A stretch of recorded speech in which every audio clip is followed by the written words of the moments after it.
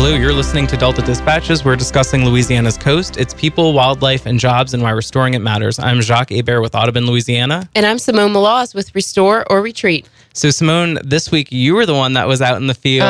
You up jealous? In the plains. Are you jealous? A little bit. You get to go out later this week. We'll talk about that a little bit. But it was we had an opportunity to take some of the Restore Council staff on a field trip. And so we did a flyover, which timed so nicely with certainly the rising river.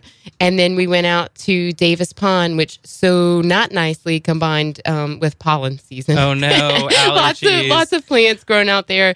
The water was really high. They've actually been flowing Davis Pond a little higher than usual to capture the river. And so I'd actually not been out there when it was so high. But then the Restore Council folks, staff had a chance to go see the physical model yesterday. In the Center for River Studies. So we pulled out all the stops. So it was a really great, we have a great formula to do that, and the timing worked out just so nicely. I had actually never flown the Delta route before to go all the way down the Mississippi, and I was just blown away. I really was. And you could really see that chocolate milk seeping into, and so I'm excited about the High River and what opportunities that we can use for education. Yeah, I mean, and there was an article in Times-Picayune this week by Sarah Sneath, and we've been looking at the MODIS satellite imagery, and you just see the sediment plume getting bigger and bigger and bigger off the Bird's Foot Delta. So, boom. I know. Wouldn't it be a great time to have sediment diversions? Wouldn't it? But maybe one day. Well, this is a good teaching opportunity. Right. So we're you can go to Restore the Mississippi River Delta's Facebook page, MississippiRiverDelta.org. We have a lot of information about Bonnie Carey, but also about, how to use the sediment in the river. And of course, our guests are going to be reporting and have If I had to write a play, I don't think I could have written it any better, right? This beautiful co-authored, joint project. And then, oops, there's a high river. Right. Huh? Well, we're so excited. We teased it a little bit last week on the show, but if you likely have read, and if not, you must go and do this as a first thing. Go after outside hearing today. this. Take the newspaper. Take the newspaper outside. Read it on your phone. New York Times, Times-Picayune collaboration, depending on where you read it, The Drowning Coast or Our Drowning Coast. And so we'll talk a little bit more about that. But I'm so excited to have first up John Schwartz with the New York Times, who's a science reporter. He's been 15 years at the New York Times, and he was one of the lead reporters working on this collaboration with the Times-Picayune folks. Welcome to Delta Dispatches, John. Thank you so much for joining us. Well, thank you, Jacques. You should be jealous you're not here today, John. I know you do come down a lot. It's like 60 degrees, beautiful weather. We have that river. Maybe you should come down. Just break my heart. No, I think you would really love it. Oh, I would. You're talking about Davis Pond. It's like, oh, God, take me back to Davis Pond. Yeah, they said, oh, gosh, it was actually noisy at one point. They had so many birds out there and animals. But like I said, lots of pollen. So. Oh, well. Well, so John, it's been not quite 2 weeks yet since the Drowning Coast, Our Drowning Coast special feature ran online and then in print. How are you feeling?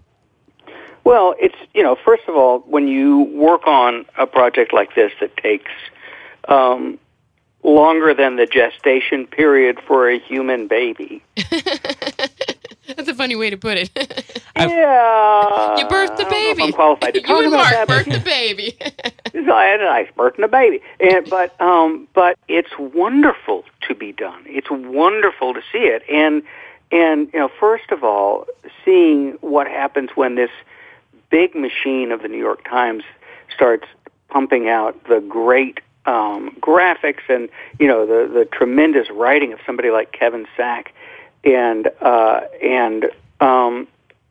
the editing of people like Paul Fischletter, the investigations editor, and then the fantastic teamwork with the Times-Picayune and being able to work with a legend of environmental reporting, Mark Schleifstein, to see all that come together, it's tremendous.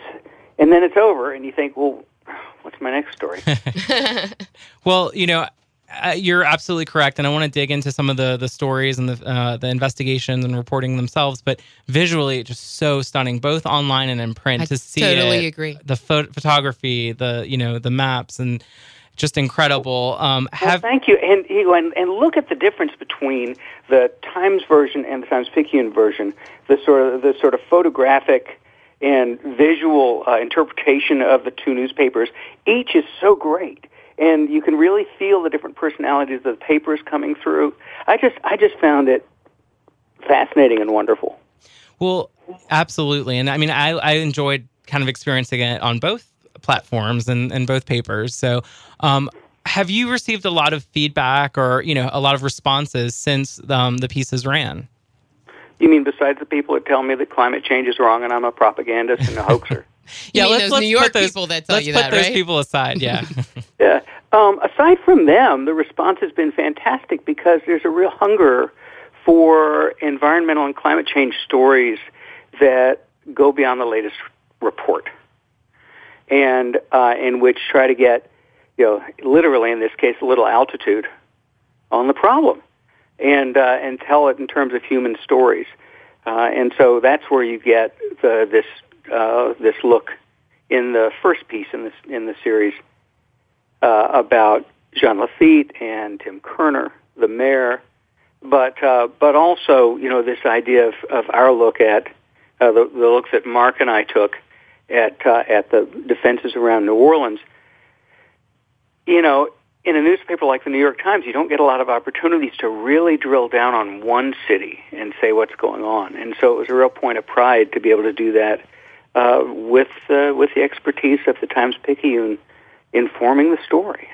Right. And I mean, you kind of alluded to some of the stories that are included, but with the issue of Louisiana's coastal land loss and all the implications that go along with that, I mean, there are just so many stories, and Mark and his team are obviously doing an amazing job on the ground covering that day in and day out. But how do you begin to even pick where to focus on such a huge story as Louisiana's disappearing coast? Well, this, of course, is the great challenge in any time you want to take a good hard look at something. One of the things I loved was we said, let's look at the varmints. Let's look at the scale, the mealybug, and the nutria and the wild hogs. And Tristan Bowrick, who's one of the SEJ fellows on a Walton Family Foundation grant at the Times-Picayune, did a beautiful job with that story. And Tristan and Sarah Sneath, who are both the SEJ fellows at the Times-Picayune, did tremendous amount of reporting and tremendous work to make this thing happen. But figuring out how to focus, I much admired the work of Kevin Sack in deciding, okay, how do we look at subsidence? Well, let's find a place. Once we found the place, let's find people who can help us tell that story. And in finding the place, he looked at places that were outside of the best barrier hurricane protection system in the country, but look at people who are outside of that. And so we could have gone to places farther out, but he was drawn to the idea that Jean Lafitte is just a stone's throw from the wall. And so seeing all of this is somebody who's got just an amazing story brain. And he also liked the fact that we could, do our reporting and be back in New Orleans for dinner. I mean, come on.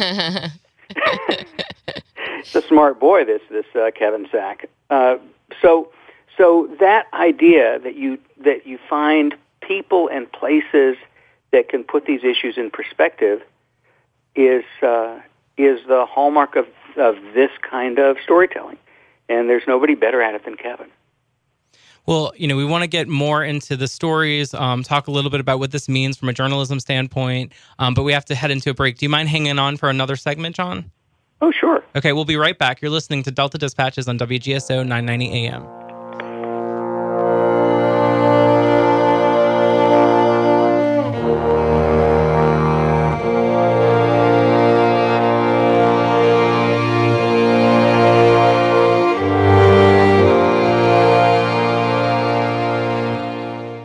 Hi, I'm Don Cheadle. Listen up. I want to talk to you about something important, the Environmental Defense Fund. EDF isn't like some of the other environmental groups. EDF works together with those on both sides of the issue. Despite all the fighting in Washington, EDF has found ways for both parties to support real progress that has made our air and water cleaner and the products in our homes safer. So not only can our planet prosper, so can our future. Go to edf.org to see how you can help. National Wildlife Federation gives voices to the wildlife conservation values that are part of our country's heritage. We are charting a new course for wildlife that our children and grandchildren will thank us for. Visit our website, nwf.org/Louisiana, to find out more about our work to restore and protect coastal Louisiana for generations to come. National Wildlife Federation, uniting all Americans to ensure wildlife thrive in a rapidly changing world. nwf.org/Louisiana. At Audubon, we believe that where birds thrive, people prosper. Nowhere is that more evident than in Louisiana. Integrating science, education, and policy, Audubon Louisiana's mission is to conserve and restore natural ecosystems, focusing on birds, other wildlife, and their habitats for the benefit of humanity and the Earth's biological diversity. Visit la.audubon.org to learn more and support our mission. la.audubon.org. Restore a Retreat is a coastal nonprofit organization working in the heart of the Barataria and Terrebonne basins, from the Mississippi River to the Atchafalaya. We work every day to restore Louisiana's coast community and culture with our mission of implementing long-term and large-scale projects for our irreplaceable region. We'll hope you join us in supporting the solution. Check us out on Twitter, Facebook, and online at www.restoreorretreat.org.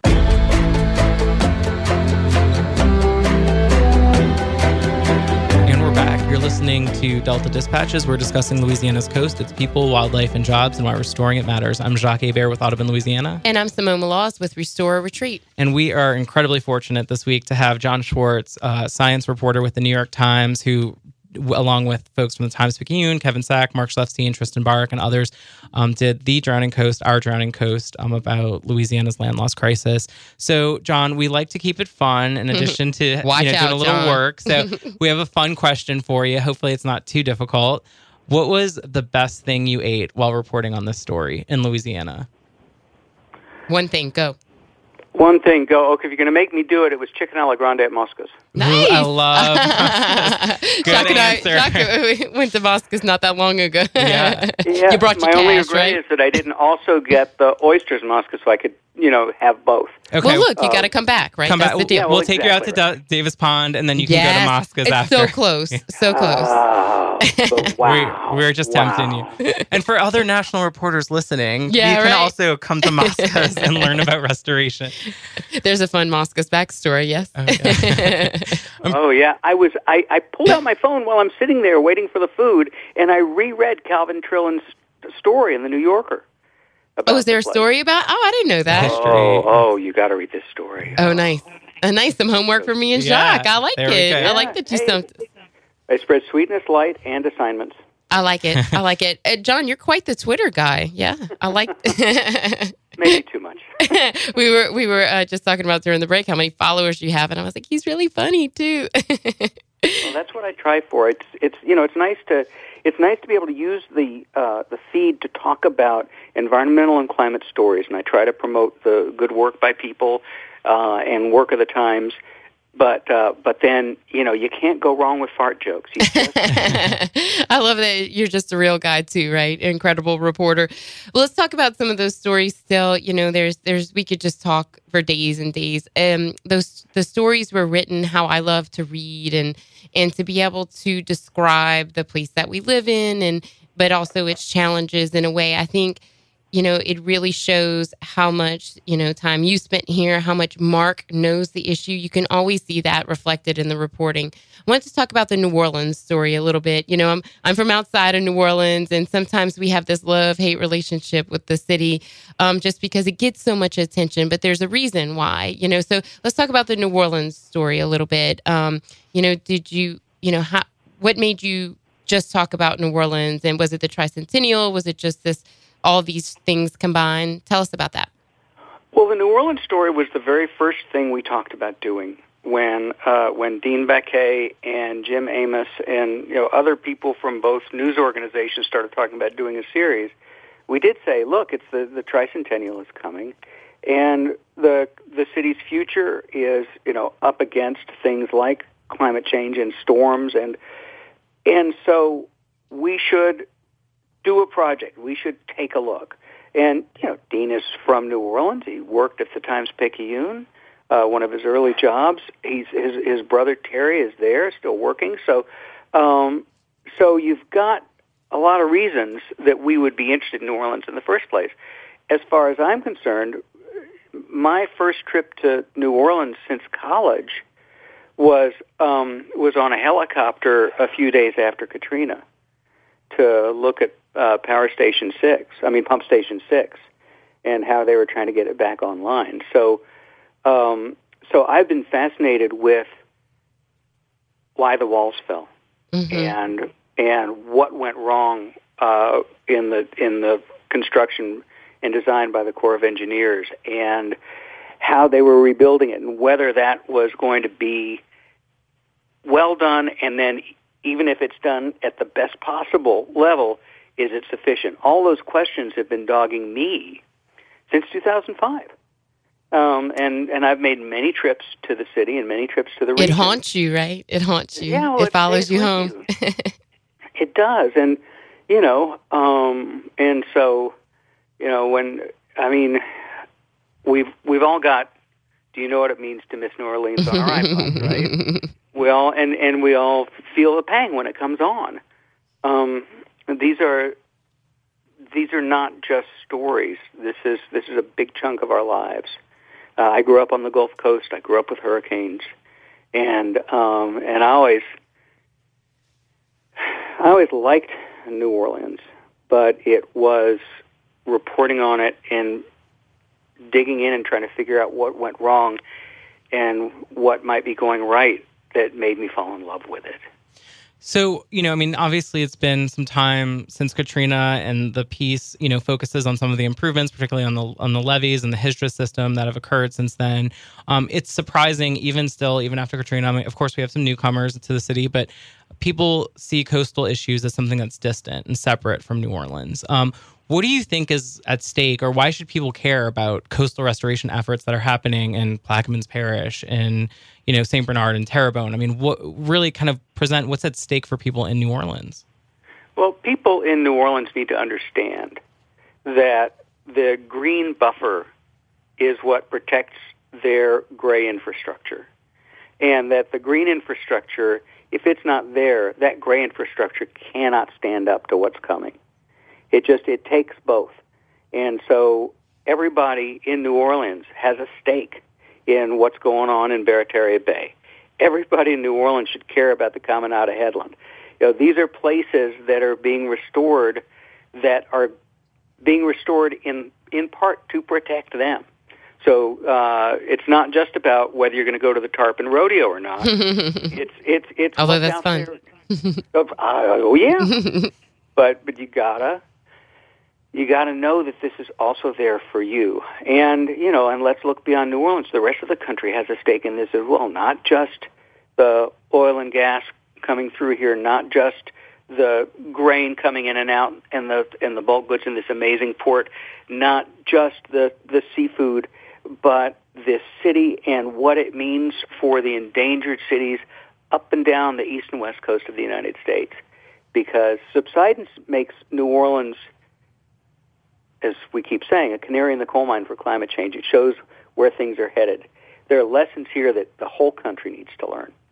Yeah, for sure. So, we've always said, so goes Terrebonne, so goes Lafourche, and then so goes New Orleans, right? We are part of that system that protects it from certain storms coming certain ways, and certainly part of coming back after those storms. So many people from New Orleans, lived in those areas, commuted back and worked to bring the city back. And the opposite could happen, too, for those folks outside the city, too. So I certainly understand the complexity revolving around New Orleans and how much attention it has attracted. I think we want to talk a little bit about the model that y'all created here when it came to how you dually created this story. Well, I stand ready to participate in any major partnership with any news organization in any city that has good food. Oh yeah, you're going to step up to the plate. Yeah. There was a piece that ran on Sunday on page A2 of the paper describing how the partnership came about and how Dean Baquet and the folks from the Times-Picayune and Advanced Communications decided to do this thing. And at the end of the piece, I talked to Dean and said, "So is this a one-off or what? Is this a model for future collaborations?" And he said, without any hesitation, absolutely it is.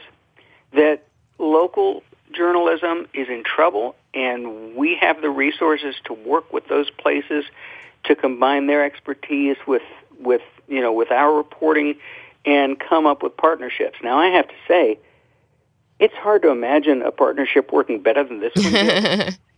And part of it is family ties, and part of it is that all the things that made this work. Just how darn nice people are at the Times-Picayune. I mean, everything. So it's not like every collaboration is going to work, but Dean was pretty adamant that this worked, and he thinks it can work again, and he's open to other partnerships. Well, Sarah tweeted around the time the stories came out, she showed a whiteboard and it said, "Next time you're afraid to share ideas, remember that someone once said in a meeting, 'Let's do a project with the New York Times.'" I love that. I loved it. And I think that's amazing. And it's not just an example for this story, but for future collaborations and for us when we're trying to educate folks about our issues here in coastal Louisiana. Well, isn't that great? And isn't Sarah amazing? She is. She sure is. Have you met her? Have you spent time with her? The whole team. I mean, again, people in Louisiana don't realize how lucky they are to have this team covering such an important issue. And on the national side, like Kim Ryer said in her LTE in the New York Times, the series gave the issue the national spotlight it deserves. So hopefully we'll have more. John, we're out of time. We could be going. We could talk for so much longer. But thank you so much. We'll be right back after the break.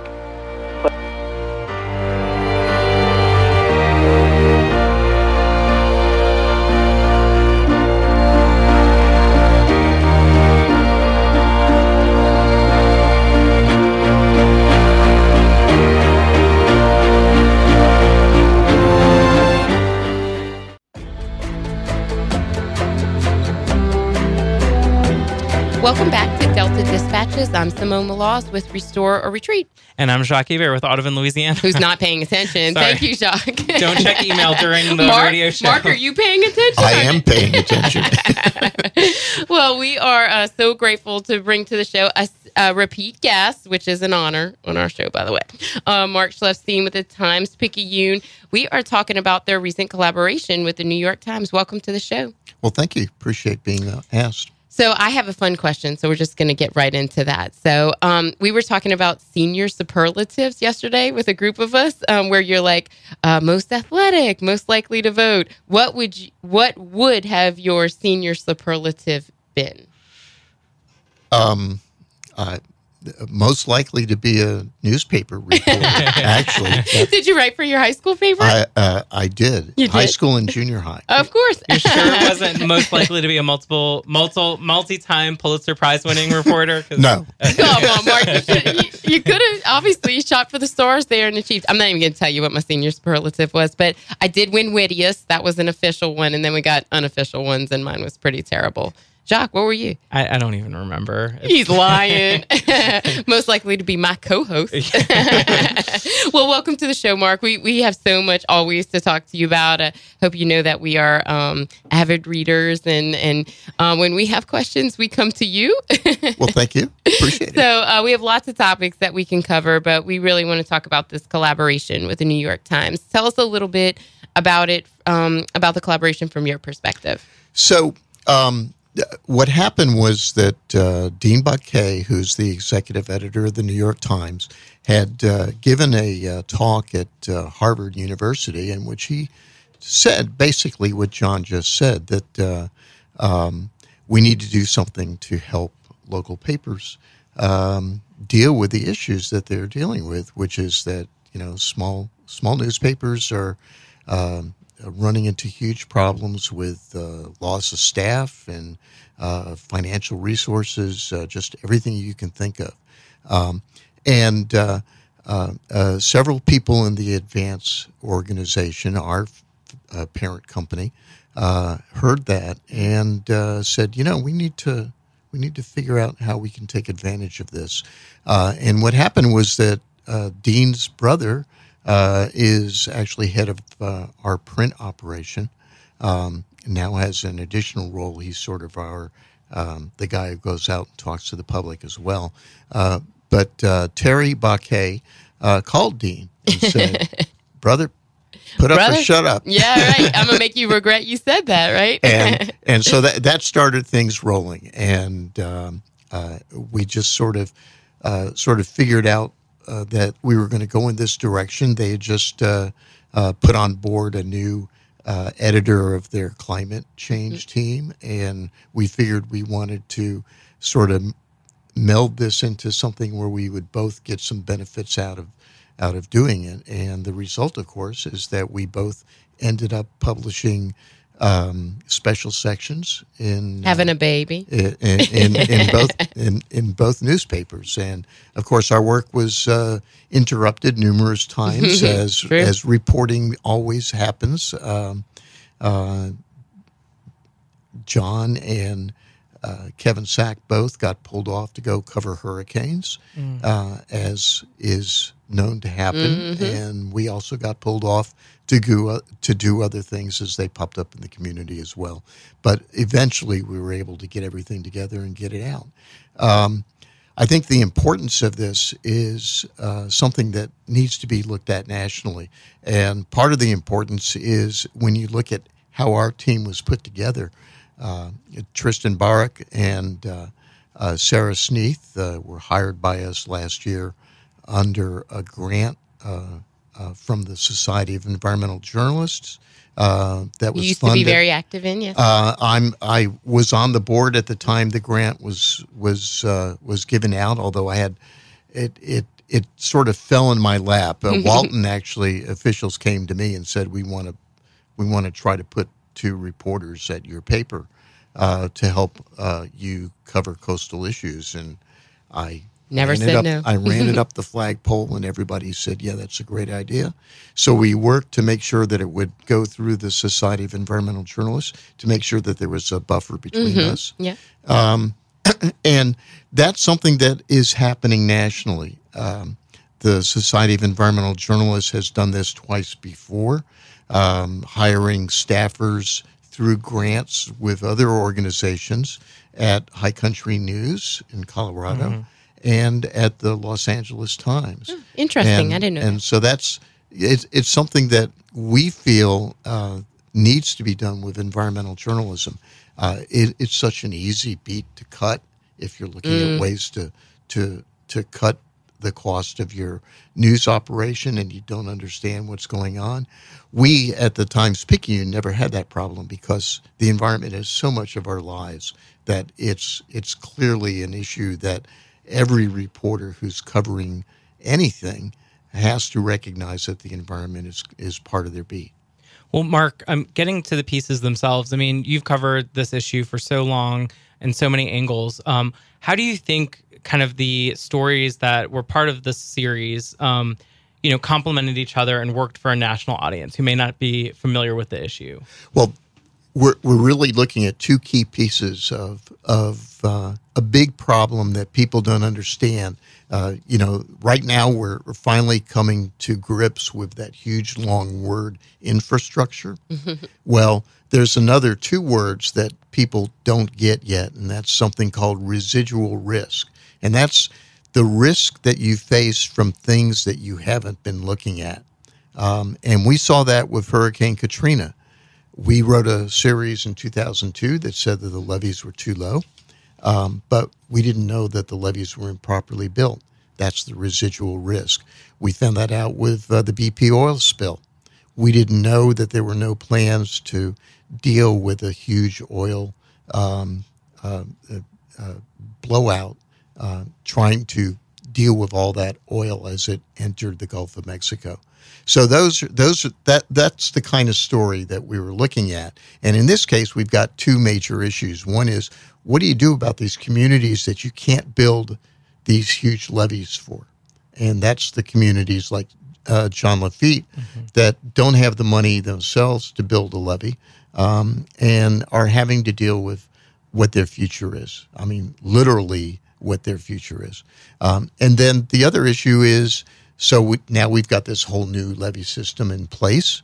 What is it really designed for, and is that adequate? And the answer is that it's designed what I call the devil's bargain between the National Flood Insurance Program and the Army Corps of Engineers. The Corps said, we'll build you levees that won't fail when they're hit by a major hurricane, and we'll build it to a level that is at that 100-year 1% chance every year occurrence that is covered by your flood insurance policies. But that's not adequate for a major metropolitan area. There's billions of dollars of investment behind this levee system that's going to be flooded by storms that are bigger than that 100-year event. Mm-hmm. Yeah, and I mean, I think, obviously it presented kind of the challenges we're facing, and I think we've seen just in sharing the story, people saying like, wow, like I had no idea. Locally it might be a different story. We're about to head into a break, but I mean, what has the local reaction been like to the piece? Well, I think we've seen. I've been asked to speak at a number of places, and that's probably going to continue at least in the near future. I think that there's a continued interest in terms of what the reaction is from state and local officials. I think we've seen an uptick in their interest in making sure that the public understands what's going on and what the plans are for the future. Okay. Well, we have more to get to with Mark Schleifstein from the Times-Picayune. We're going to head into a break, and we'll be right back. You're listening to Delta Dispatches on WGSO 990 AM.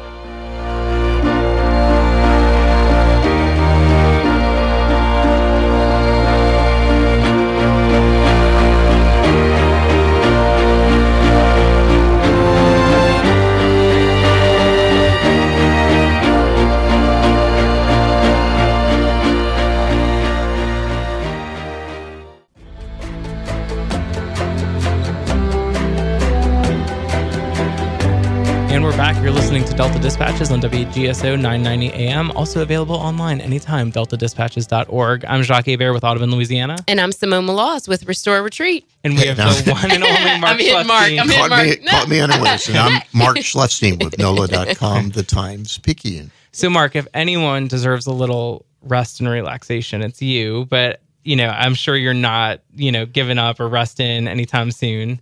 No, I'm, people ask me all the time, well, why are you still there in 2012 when the Times-Picayune made the big change and became more of an online product? When that was happening, I was actually out of town on a fellowship. They did it without you? During my unpaid furlough, by the way. And so I sent my wife a note, and I said, well, this is about to happen. And she sent me back a note the next morning that said, well, we got enough money, Mark. You could retire tomorrow if you wanted to, but I don't want you in the house. Exactly. I knew that was coming. And so, but you need to find something to do. That gave me plausible deniability. But the real reason I'm still here is because NOLA.com, the Times-Picayune, I think provides me with the opportunity to continue this coverage of both coastal restoration and the risk of hurricanes in South Louisiana. And I just think it's just so important that I just needed to stick around and do it. Mark, I want to divert just for a second. Did you think when you were that junior high reporter that newspapers and media would be what it is today? I mean... Oh, no. And did you think that 5 years ago, right? 10 years ago? The first newspaper that I worked at was printed with hot type. Wow. I mean, that's how long. And now you're a Twitter guy too, right? Everything all the way through, and now I'm working off of my iPhone, doing video and everything else. So yeah, it's been a change. The evolution's amazing. Yeah, And I mean, obviously, you're also now working with Tristan Barrick and Sarah Sneath, who are kind of, younger generation journalists. What was it like to work with them on this experience and kind of see them going through it? Well, this is great. They are both extremely bright and extremely talented. And I'll be honest with you, the reason that we chose them was because I expect that one of them will take my place in a couple of years. Well, and when your wife's ready for you. Well, when I'm ready. And we've loved seeing all their reporting as well. So what's next for the Coastal Desk? So what's next is more of the same. We are actually following up where you will see drips and drabs coming out of individual stories looking at key issues as we move forward. I think Ted Jackson, who just retired from the paper, but is still working some freelance stuff with us, is doing a feature on cemeteries. Oh, his work's beautiful. And so that's going to be pretty neat. I've got 2 key stories coming up in the next couple of weeks on looking at what exactly is the state's plan for elevating the levee system or something else. Because you got to maintain the system, right? To provide additional protection to New Orleans. And what is the reality of trying to get us 500-year protection? And then another one on what is the status of the levees of this brand new levee system that we have now? Looking at the problems that the individual levee authorities are having with maintenance and how that's playing out with the Corps of Engineers' new standards for inspections and for a broader standard of the quality of the levee systems nationwide. Yeah, I know that is a focus of some of our work, is that you can't just take for granted the system that was put in place. You have to maintain it. We have to make sure that you realize that there's still risk there, so that's a difficult conversation to have sometimes too, it right? Is. The other thing that we're going to be doing is looking in detail at a number of the other projects that are proposed as part of the master plan that we haven't gotten to yet. Yeah, right. The Highway 9E levee. I mean, that's a huge project with significant effects. And so that's going to be one of them. Just looking all across the board, I'm trying to figure out a way of looking at all the different coastal restoration projects that are on the east side of the Mississippi River. Huge amount of money. We're talking billions of dollars that are going to be put into that. And it's going to be, that actually is going to be a key measure for providing us with keeping at least our 100-year protection and maybe even helping us move towards that 500-year level of protection. Super interesting. And, like a great point, kind of getting back to what John was saying, is that, New Orleans really needs to be paying attention to what's happening there, because that is our first line of defense. So yeah, I mean, we did the flyover this week, but it is still amazing to everybody. We did a flyover with Jefferson Parish staff too, and it's just unbelievable how close you are and how, close you are over to the water. And people here could take that, people across Louisiana obviously could take that for granted, how close you are to open water. But yeah, we're about to get rocking and rolling with the master plan, I think, is our sincere hope. And so to have somebody like you who's followed it all along, I mean, are you excited for that, to see, I think the real implementation period begins? Well, since we're the guys who wrote the stories numerous years ago saying we need to get this started within the next 10 years or it'll be too late. Yeah, I'm very happy that we're underway. Well, we couldn't have you on without talking about what's in the news. So we've got another opening of the Bonnie Carey Spillway. Seems like it's been more frequent these past few years. Yeah, it has. And that's a really good question, is what exactly are we looking at? Is this weather or is it climate change? I think there's probably a little bit of both. There's some new concerns about what El Nino, La Nina, what changes are occurring in that process over the long term and what that might be doing to our weather patterns and what that means for rainfall and how that comes downriver. But most certainly we're seeing it much more often. That may also have to do with the fact that the Mississippi River channel is filling with sediment, even though the river doesn't hold as much sediment today as it did 300 years ago. It holds only about half of that amount. But it's still a the lot. reality is that it's filling up, and that part of the reason for that is because we aren't letting the river do what it wants to do, which is switch courses back and forth across the coast. Yeah, and I mean, that's a really good point, because a lot of times we see the sediment coming out of the Bird's Foot Delta. When they open the spillway, you see it going into Lake Pontchartrain, but it's also staying in the channel in some places. Yeah. Right. And they Right. the procedures that just upriver, they dredge, they agitate it, and it floats down, and then it falls out again, right? You got to dredge that again, agitate it. So we're really just kind of, Yeah, and that's going to be something that we're going to have to be looking at. I look at these events as lost opportunities. If the diversions were there, just think of the amount of sediment we'd be able to get out to nourish the wetlands that are remaining, and to help start rebuilding some wetlands that aren't there right now. Yeah, and a group of scientists and some of the folks we work with did this great report on sediment diversion operations, and basically found, wouldn't now be a great time to open the diversion? You got high sediment load in the first river peak, and it's also colder, and so it won't have as much of an impact on fisheries. It's early in their life cycle. So hopefully one day we'll be able to say, they have the diversions in place and they can open them. Well, I think we are almost out of time, Mark, but thank you again so much for coming on Delta Dispatches. Thank you for all your amazing reporting. We can't wait to see what else is coming out. And to John Schwartz as well. If you haven't read it, please go on NOLA.com, Times-Picayune, Our Drowning Coast. It's well worth the read, and please share it. In terms of what's going on, if you're listening, you can head down to the CRCL Celebration. They're celebrating their oyster shell recycling program. It's tonight, 6 to 9 p.m. at Urban South Brewery on Tchoupitoulas. Okay, Jacques, you have to say it. Live music by New Orleans Swamp Donkeys. New Orleans Swamp Donkeys. I know some swamp donkeys. Yeah, exactly. Yeah, get some beer, get some, oyster shells, oysters, and have a great time. Again, thank you so much to our guests. You've been listening to Delta Dispatches on WGSO 990 AM, also available online, deltadispatches.org. Thanks, and we'll see you again next week. Next time.